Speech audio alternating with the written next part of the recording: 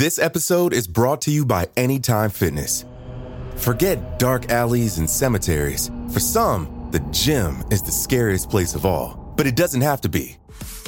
With a personalized plan and expert coaching, Anytime Fitness can help make the gym less frightening. Get more for your gym membership than machines. Get personalized support anytime, anywhere.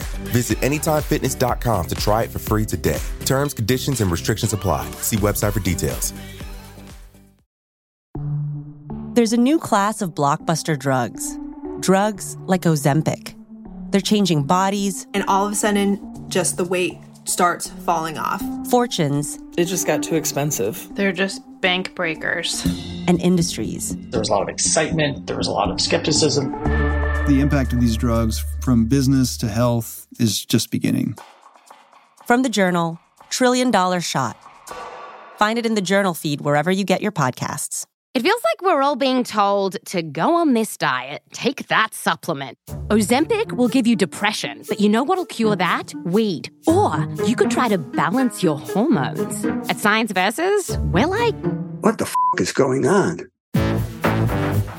Forget the crap online and listen to Science Versus. Just the facts. Oh, and a bunch of stupid jokes. What is a ghost's favorite fruit? Blueberries. That's Science VS. New season out on Spotify soon. This episode features discussions of torture and death that some may find offensive. Listener discretion is advised, especially for children under 13. In November of 1987, South Korea was preparing to host the Olympic Games in Seoul the following summer. North Korea, its communist neighbor, knew the Games would be a publicity coup for their enemy if they proceeded. On November 29th, 2 North Korean agents posing as Japanese tourists boarded a South Korean airliner bound for Seoul with a layover in Abu Dhabi. The alleged father and daughter got off the plane on the layover and disappeared into the city. Several hours later, the Korean jet exploded in midair, killing all 115 souls on board. The explosion was caused by a suitcase bomb placed in an overhead compartment. The so-called tourists were traced to Bahrain, where they were surrounded by police. The older man took a cyanide capsule and died, but the young female agent couldn't get the pill down before she was subdued and arrested. Under interrogation, the woman explained that the bombing was supposed to look like an act of domestic terrorism.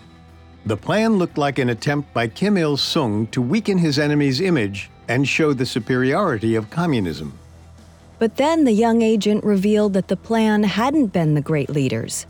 The order to bomb the airliner had come directly from his son, Kim Jong-il. A new leader was on the rise in North Korea.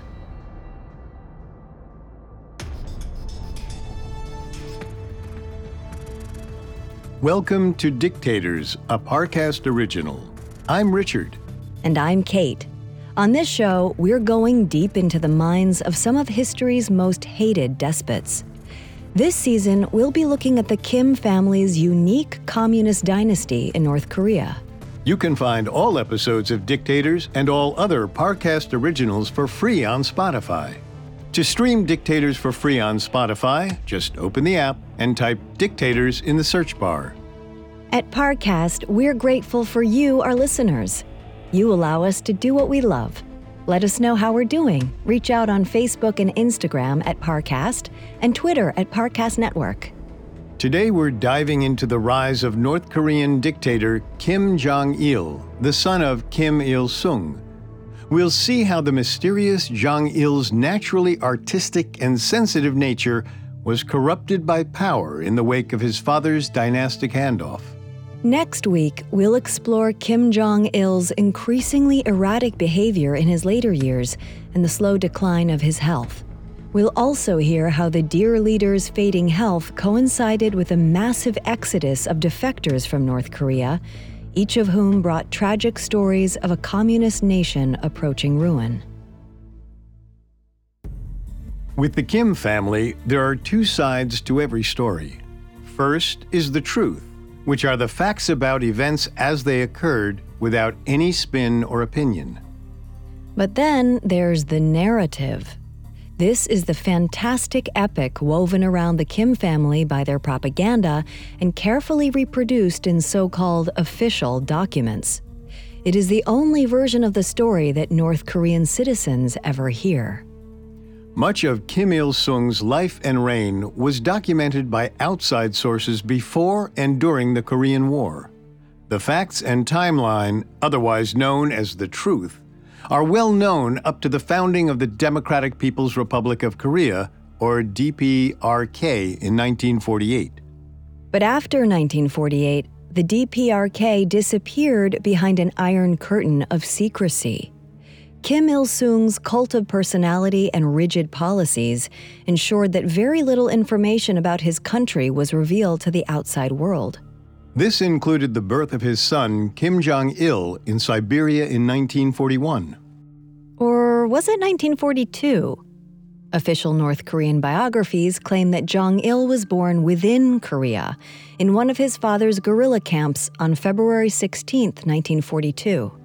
Some of these biographies alternatively assert, though without any evidence, that he was born under a double rainbow on the country's legendary Mount Paektu. Regardless of his actual birth date and location, Jong-il spent the first years of his life among guerrilla soldiers in Vietskoye within the former Soviet Union. His father was the camp commander at the time, not yet the great leader of the glorious republic, but an ordinary rebel general. And his mother was a guerrilla fighter named Jang Suk. She was short, with dark, alluring eyes. Kim Il-sung, who himself was tall and handsome, described her as a devoted comrade and a considerate woman who saved his life multiple times. However, Jong-il inherited few of his parents' physical traits. He was short and pudgy his entire life, and allegedly quite shy. His parents were busy fighting the Japanese during the 1940s, and Jong-il often found himself in the care of other women in the camp. The communal nature of his upbringing exposed Jong-il to the harsh realities of the war around him, even if he couldn't understand the politics behind it. He saw wounded and volatile soldiers, as well as rationed food and medical supplies. Guerrilla life was not comfortable. But that didn't mean he didn't have entertainment. The toddling Jong-il would carry a wooden rifle and march alongside the guerrillas and play at shooting into the trees. He spoke often of wanting to fight the Japanese with a real gun. Little Jong-il was known as Yura, a Russian nickname. Between skirmishes, the soldiers would take him to the nearby Amur River and show him the fishing boats and the flocks of birds on their migrations. Jong-il was known as a precocious and curious child. And soon he wasn't alone. His parents had two more children, a younger brother named Man-il and a sister named Kyung-hee. The family returned to Korea in 1945 after the war. With the support of the Soviets, Kim Il-sung was installed as the communist leader of occupied North Korea and moved into an official residence in Pyongyang in 1947. Then tragedy struck the Kim family that year. One summer afternoon, 5-year-old Kim Jong-il was playing near a pond with his brother Man-il, who was just 3 years old. Somehow, little Man-il fell into the water. Jong-il watched as his little brother drowned. Though he never spoke about it, and the death of Man-il is largely ignored in the official DPRK narratives, his younger brother's death had a profound effect on young Jong-il. Unfortunately, this tragedy would not be the only one in Jong-il's early life. In 1949, just 2 years after his brother's death, Jong-il's mother died during an ectopic birth. Her death is well recorded in North Korea, and young Kim Jong-il is said to have wept over his mother's body in her coffin. When several of the women soldiers at the funeral tried to comfort Jong-il, his father intervened. "Leave him alone," he said. "Tomorrow he will have no mother anymore with whom to cry." From that day on, Kim Jong-il was his father's faithful son. It was the two of them against the world. In June 1950, a year after his wife's death, Kim Il-sung invaded South Korea, sparking the Korean War. The tide turned quickly against the North, and Jong-il was sent with his sister to wait out the war in China. When the armistice was signed 3 years later, Jong-il returned to a DPRK that was broken and defeated. He also returned to a divided family. Kim Il-sung remarried sometime during the war, likely back in 1951 when Jong-il was 9 years old. Il-sung's new wife bore him 3 more children, 2 boys and 1 girl. Jong-il never accepted his half-brothers. He missed the undivided attention his father had placed on him. So he projected this angst on his teachers at the No. 4 Pyongyang Elementary School. As a student, Jong-il excelled at 2 things: mathematics and tormenting his teachers. One of them made a list of best practices for keeping Jong-il happy, including proper grooming, maintaining eye contact, and all his favorite foods according to the season. By the time he reached Namsan Senior High School in 1958, Jong-il was quite consciously following in his father's footsteps. He was a member of the Democratic Youth League, and he went on tours of local construction sites and factories. He would always lend a hand in the work during these visits, which demonstrated that Jong-il was not above any other communist citizens. Jong-il's biographies still tell of his 1961 visit to a textile factory, where he took a turn at one of the machines and noticed how stiff it seemed. He asked the operator if it had been oiled, and the worker said yes. Jong-il inspected the machine carefully, and with an expert eye, found a spot the worker had missed. The machine suddenly worked like new. Again, the official narrative clouds the truth. There is no evidence of this story ever occurring. The actual truth is simple. Jong-il was rushed through university with private tutors for every subject. As the son of the great leader, he received blatantly preferential treatment, which was spun into stories of his incredible intelligence and ability. Jong-il graduated from university in May 1964, and the young man was immediately given a role in his father's government, specifically the Central Committee's Department of Organization. In that role, Jong-il proved his loyalty to family and party by exposing several of his colleagues as vacillating elements. This supposed lack of loyalty led to a purge of the department later that year. Every step of Jong-il's education and career seemed to imply that he was the de facto choice to succeed his father.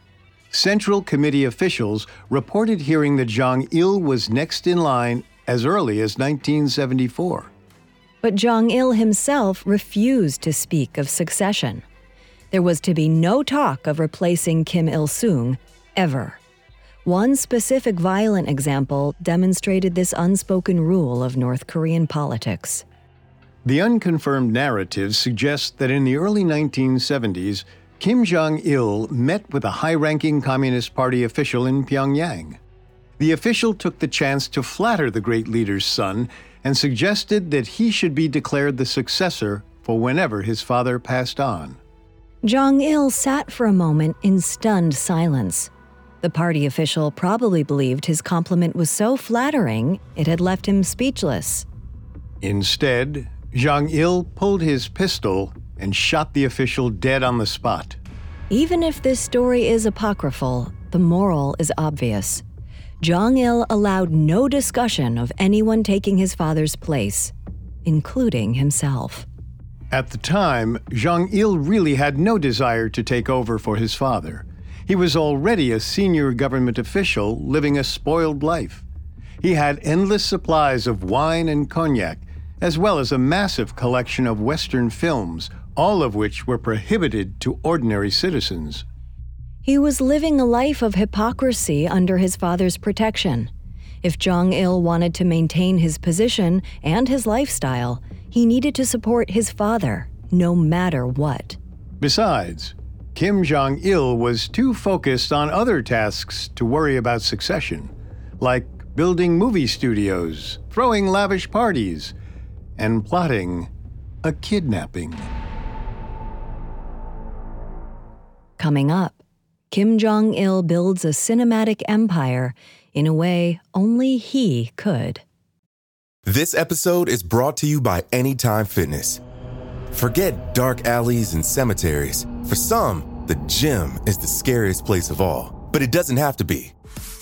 With a personalized plan and expert coaching, Anytime Fitness can help make the gym less frightening. Get more for your gym membership than machines. Get personalized support anytime, anywhere. Visit AnytimeFitness.com to try it for free today. Terms, conditions, and restrictions apply. See website for details. Now back to the story. By the early 1970s, Kim Jong-il was experiencing a meteoric rise within the Communist Party ranks. While his father was busy touring his communist utopia on propaganda campaigns, Jong-il was trusted to run the administrative side of the government. On the side, Kim Jong-il still had time for other pursuits, like filmmaking. A lifelong movie buff, he opened up studios to make propaganda films. He personally oversaw the production of epic revolutionary operas that glorified the Juche ideology. To Jong-il, this was more than propaganda. It was art. He even published a treatise on film theory called On the Art of the Cinema. And his love for movies would morph into a different kind of love. Sometime in the late 60s, Kim met a young actress named Song Hae-rim. She was already famous on both sides of the Korean demarcation line, but she was trapped in an unhappy marriage. Seeing an opportunity to improve her fortunes, she divorced her husband and started dating Kim Jong-il. Jong-il kept the affair a strict secret. The two lovers spent clandestine nights together, and Jong-il began visiting the studios where Hae-rim was filming almost every other day. As the affair grew, so did Jong-il's contribution to the film world. He wrote songs and scenes for several propaganda musicals like a communist Billy Wilder. His love for cinema melded beautifully with his love for Song Hae-rim, and a deep sensitivity was revealed in the young dictator-to-be. Soon the affair also produced a son. Kim Jong-nam was born in 1971, but his existence was largely kept secret, including from Kim Il-sung. Amid the few family members who knew about the birth, it once again raised questions about succession. Was a budding monarchy growing in North Korea? As communist revolutionaries dedicated to returning power to the workers, the idea of hereditary succession was antithetical to their cause. Even the Soviets and Chinese communists abhorred the idea. For years, the North Korean Dictionary of Political Terminologies unequivocally stated that dynastic succession was a product of slave societies adopted by feudal lords as a means to perpetuate dictatorial rule. However, that definition was removed in the 1972 edition of the North Korean Dictionary.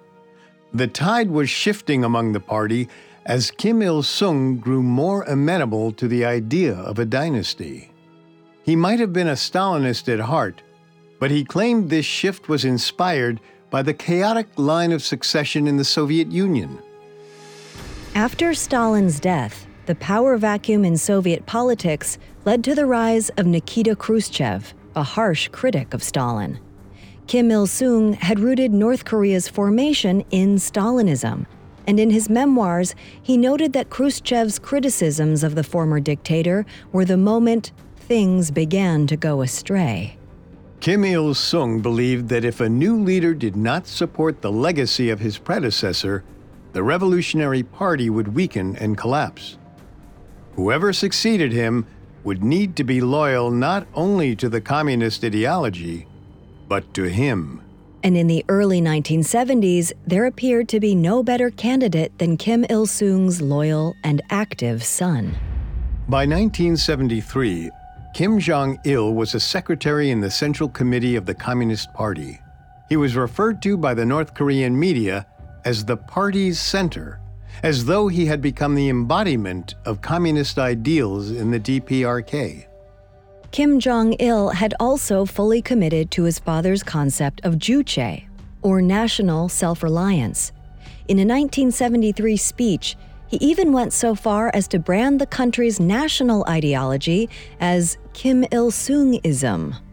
To honor his father as the nation's guiding star, Jong-il ordered the construction of lavish monuments and buildings named for the great leader. He cemented his loyalty with constant affection and care for Kim Il-sung, who was still remarkably healthy. But Kim Jong-il was taking no chances with his future. He was slyly positioning himself as his father's right-hand man. And his tactics were working. Jong-il was now firmly entrenched as his father's natural successor. It was only a matter of time before the decision would be made official and announced publicly. In the meantime, this secure position gave Jong-il even more freedom to pursue his favorite pastime, filmmaking. Throughout the 1970s, he tried to define himself as not just a propaganda master, but as an auteur. He grew so obsessed with cinematic art that in 1977, he ordered the kidnapping of one of South Korea's most lauded film directors, Shin Sang-ok. At the time, Shin's reputation in South Korea was in tatters. He had openly complained about censorship and bribery in the government, and they had retaliated by forcing the closure of his film studio. Shin's open dissent against the South led Kim Jong-il to believe the director might be willing to defect to the North. But he couldn't just ask Shin Sang-ok directly. Instead, he planned to kidnap Shin's ex-wife, Choi En-hee. Choi was a star of South Korean cinema, and having an actress like her among North Korea's stable of talent would be a boon to the industry on its own. And it might coerce Shin to cooperate. The plan was initiated in the fall of 1977 when a North Korean agent visited Choi and offered her the chance of a lifetime. He claimed to run a movie studio in Hong Kong and inquired if Choi would be interested in producing films there. He went one step further and offered her a script to direct, which came with a hefty paycheck. Unable to resist, Choi agreed to visit the studio in January 1978. When she arrived in Hong Kong, the agent took her on a whirlwind tour of the city and introduced her to several so-called fans. It was only when the tour ended on a desolate beach that Choi realized something was wrong. A small motorboat with 4 men was waiting for her. They grabbed her, threw her into the boat, and stuck a needle in her. When Choi awoke, she found herself aboard a freighter headed for the North Korean port of Nampo. In her small, padlocked stateroom, an enormous portrait of Kim Il-sung stared down at her. 8 days later, the freighter pulled into port, and Choi was met at the dock by none other than the great leader's son himself, Kim Jong-il. The short future dictator, who stood only 5'3", looked up at her and offered his hand. Then he invited her to join him in the long black limousine waiting nearby for the ride to Pyongyang. When they reached the city, Jong-il relished pointing out the notable sights and monuments. Choi said later, Kim Jong-il was as happy as a general making a triumphant entrance into the capital. Jong-il's delusions of grandeur were encouraged by the cult of personality prevalent in the monuments, portraits, and flags that adorned the buildings. Everything was about Kim Il-sung, and as the leader's son, Kim Jong-il clearly had the power to do anything he wanted without fear of reprisal. This included kidnapping Shin Sang-ok 6 months later. In a similar fashion to Choi's kidnapping, agents nabbed him in Hong Kong and brought him to North Korea. But unlike his ex-wife Choi, who had accepted her situation with sadness and resignation, Shin fought back. Kim Jong-il was forced to keep him under perpetual guard. When he tried to escape, the dictator threw him in a labor camp. With Shin Sang-ok refusing to work, Jong-il's plan to bolster the North Korean film industry was failing. Still, the DPRK film studios cranked out plenty of mediocre propaganda films, which aided Jong-il's position in the eyes of his father and the citizens. In 1980, Kim Il-sung finally decided to make his son's inheritance official. A short announcement was made at a congress of the entire DPRK leadership. Kim Jong-il was to be promoted to the Central Committee and the Military Commission. Even with this announcement, the dynamics within the newly established dynasty were largely unchanged. Kim Il-sung was still healthy and completely involved with the day-to-day concerns of his government. Kim Jong-il still had a long wait before he took the communist throne. So he simply continued with life as he knew it. Jong-il had all the resources of the nation at his disposal. He threw lavish parties, complete with endless Hennessy cognac, his personal favorite. During his peak years of consumption, Jong-il was spending 700,000 British pounds a year on the liquor, another extravagance that other North Koreans were prohibited from enjoying.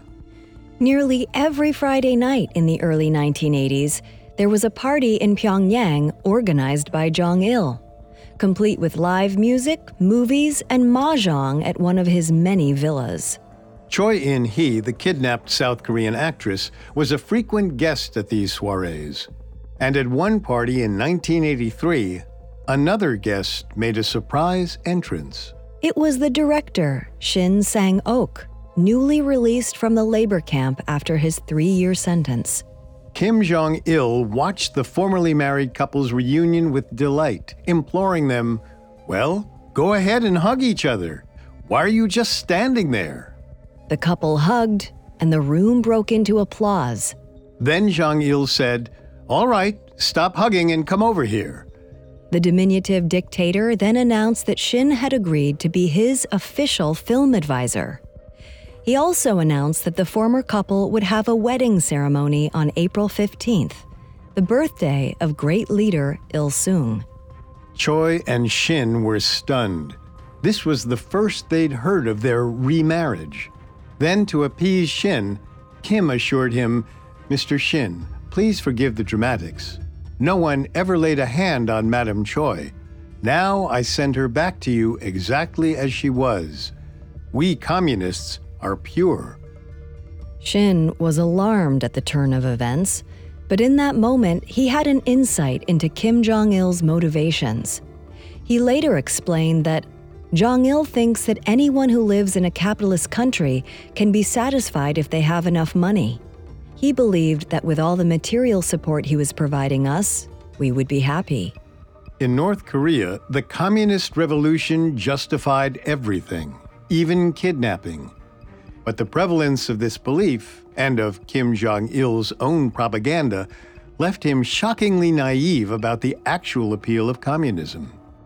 Jong-il was so certain that the two captive filmmakers would embrace their noble task that he granted them exceptional levels of freedom.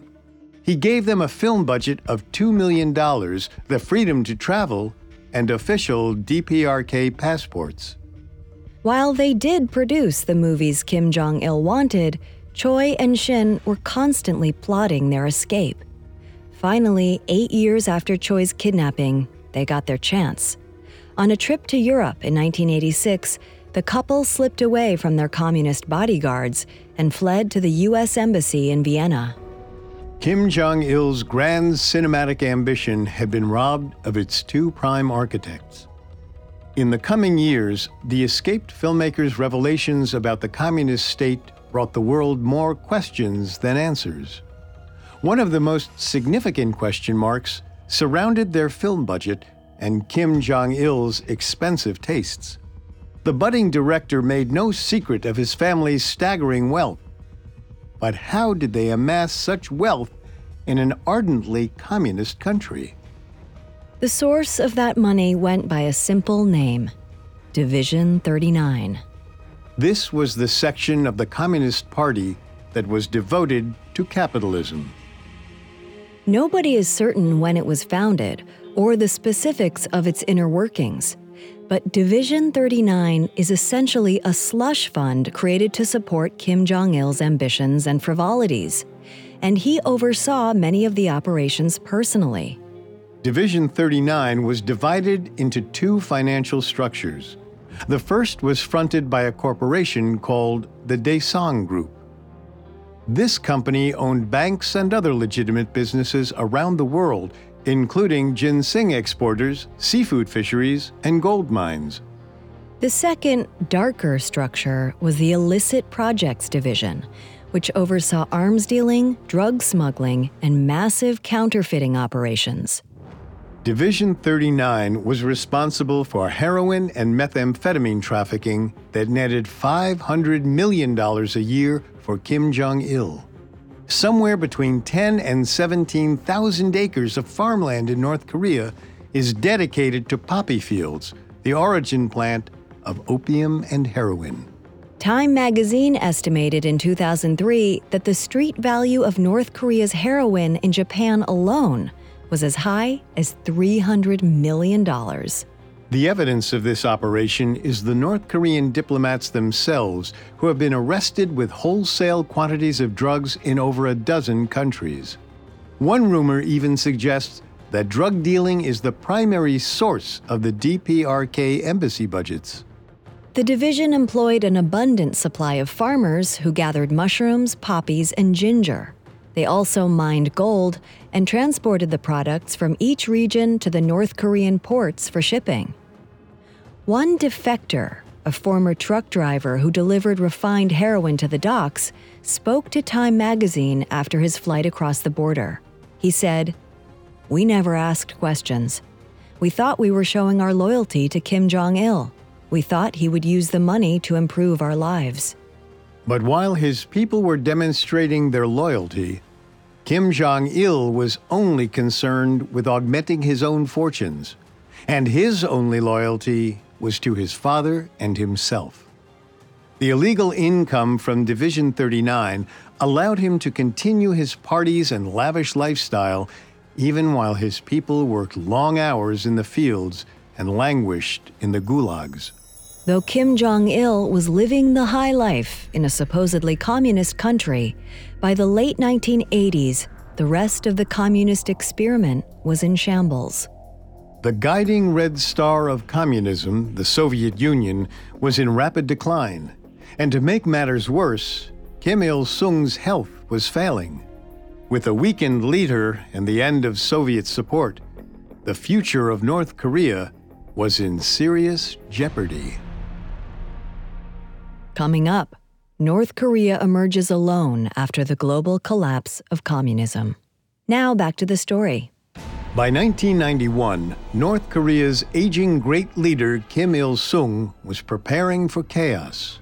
His greatest ally, the Soviet Union, was dissolving into a series of fractured, violent revolutions. One of the communist leaders, Nicolae Ceausescu of Romania, had even been executed by partisans. Like the Soviet Union, North Korea's brand of communism had been rooted in Stalinism. Now the idea seemed defunct after the Soviet collapse. To reaffirm the country's commitment to Stalinism, Kim Il-sung called attention to his national ideology of self-reliance, or juche. And in 1991, self-reliance meant self-defense. North Korea had lost its strongest ally in the USSR. Now they had no protection outside their own borders. Fearing his enemies would take the opportunity to strike, Kim Il-sung tasked his son Kim Jong-il with assembling the strongest army on the planet. Conscription became mandatory for all North Korean males between the ages of 17 and 25, and girls were drafted for support and maintenance positions. Draft registration took place at age 14, and the next 3 years were devoted to basic training. Each conscript received 300 hours of military training annually as part of the Red Guard youth program, including a week-long training camp in the summer.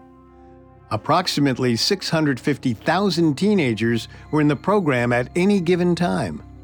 Deferment from the draft was possible for medical reasons, social standing, college attendance, or technical skills. The children of influential party members were also often excluded from the draft.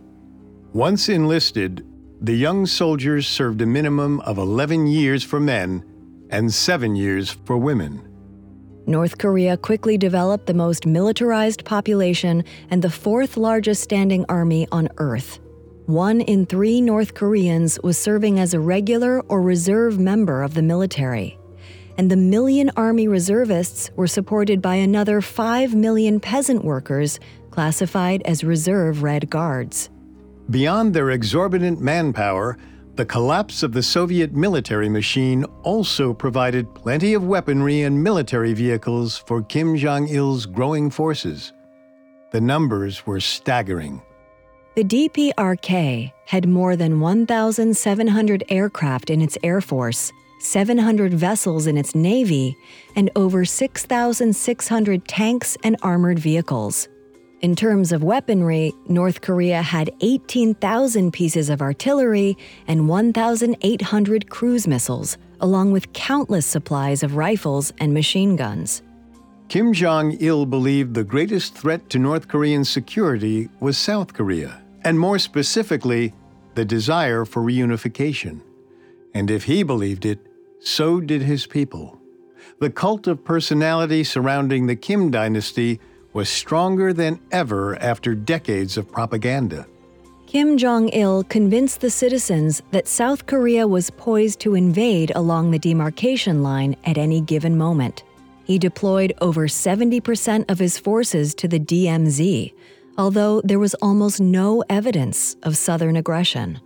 While North Korea's $4 billion annual defense budget was less than half of what South Korea spent on their military, it represented a full third of North Korea's GDP.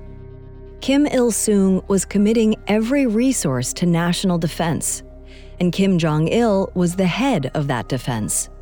The terror of the looming war reached all the way up to the highest levels of the Communist Party, but it was their own commander-in-chief they were most afraid of. Several high-ranking officers were worried that Kim Jong-il was itching to use the forces at his command. They believed that reunification of the peninsula, a deeply held goal for many Koreans on both sides of the demarcation line, would be impossible under the trigger-happy Kim family. So, in 1991, they hatched a plan to assassinate both Kim Il-sung and Kim Jong-il. Some of Kim Il-sung's personal guards informed the conspirators that the Kims were planning to visit their ancestors' graves in a mountain village. The plan was to kill the Kims in the village and bring their bodies back to Pyongyang as proof. The rebellious officers believed that the rest of the loyal government would do anything to cover up the assassination of the Kims. So, in a misguided effort to ensure everyone knew the truth, the officers let the word out about their plan. And then the Kims skipped their mountain visit altogether. The plan collapsed, and the conspirators had already outed themselves. Kim Jong-il uncovered 8 of the traitors and had 7 of them executed. The 8th managed to escape to South Korea and lived to tell the story. With the traitors dead or else driven from the country, the Kim family's power was secure, and by December 1991, Kim Jong-il's ascension was nearly complete. That month, he was appointed Supreme Commander of the Army, a role that had belonged to his father until that moment. Then, after the final collapse of the USSR that year, Kim Jong-il issued a formal policy statement from the government under his own name. This was another first. Every official proclamation had previously been signed by Kim Il-sung. The statement was a simple reaffirmation of North Korea's commitment to communism. But more than anything, it was a warning sign to the international community. Kim Jong-il was establishing himself as a communist strongman, even if he would be leading the last Stalinist regime on Earth. He was also demonstrating to the world who would be in charge of his father's legacy. Just like his father, the mythology surrounding Kim Jong-il was enshrined in official North Korean lore. Tales of his alleged abilities were published in official biographies, engraved on public monuments, and even inserted into textbooks. The domestic cult of personality that Kim Il-sung had founded was now being passed on to his son and made even more ceremonious. Jong-il claimed to be a revered horseman, riding at least 5 miles at a full 30-mile-per-hour gallop every day since childhood. He was also a gifted writer, allegedly having written 1,500 books in his 3 years at university, though only one ever materialized, and it was about cinema, his favorite subject. The fabrications sometimes verged on the ridiculous. Kim Jong-il was supposedly a golf prodigy, claiming that he once shot 11 holes in one on North Korea's only golf course before giving up the sport permanently. The average North Korean citizen knew more alleged facts about Kim Jong-il than some of their own family members. Of course, a citizen wasn't likely to be thrown in a labor camp for not honoring a distant cousin's birthday. The Jong-il legends were like a security blanket for the population, giving them blind loyalty to a hero in anticipation of the moment when he would lead them. Then, in July of 1994, the moment arrived. On July 8th, Kim Il-sung was staying at a villa in the mountains not far from one of the nation's many nuclear silos. That afternoon, he collapsed from a massive heart attack. Kim Jong-il, who was never far from his father's side, ordered an emergency medical team brought by helicopter. But it was too late. The great leader was dead. Kim Jong-il was now the de facto leader of North Korea and the last follower of Stalin's communist ideals. His mysterious reign had finally begun. But so had a horrific famine.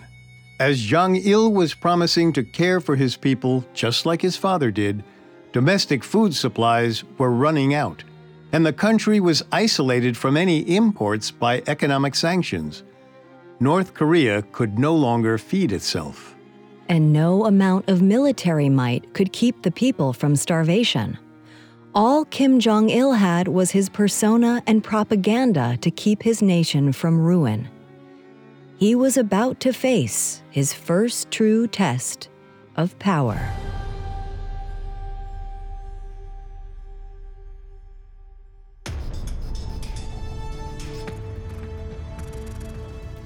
Thanks for listening to Dictators.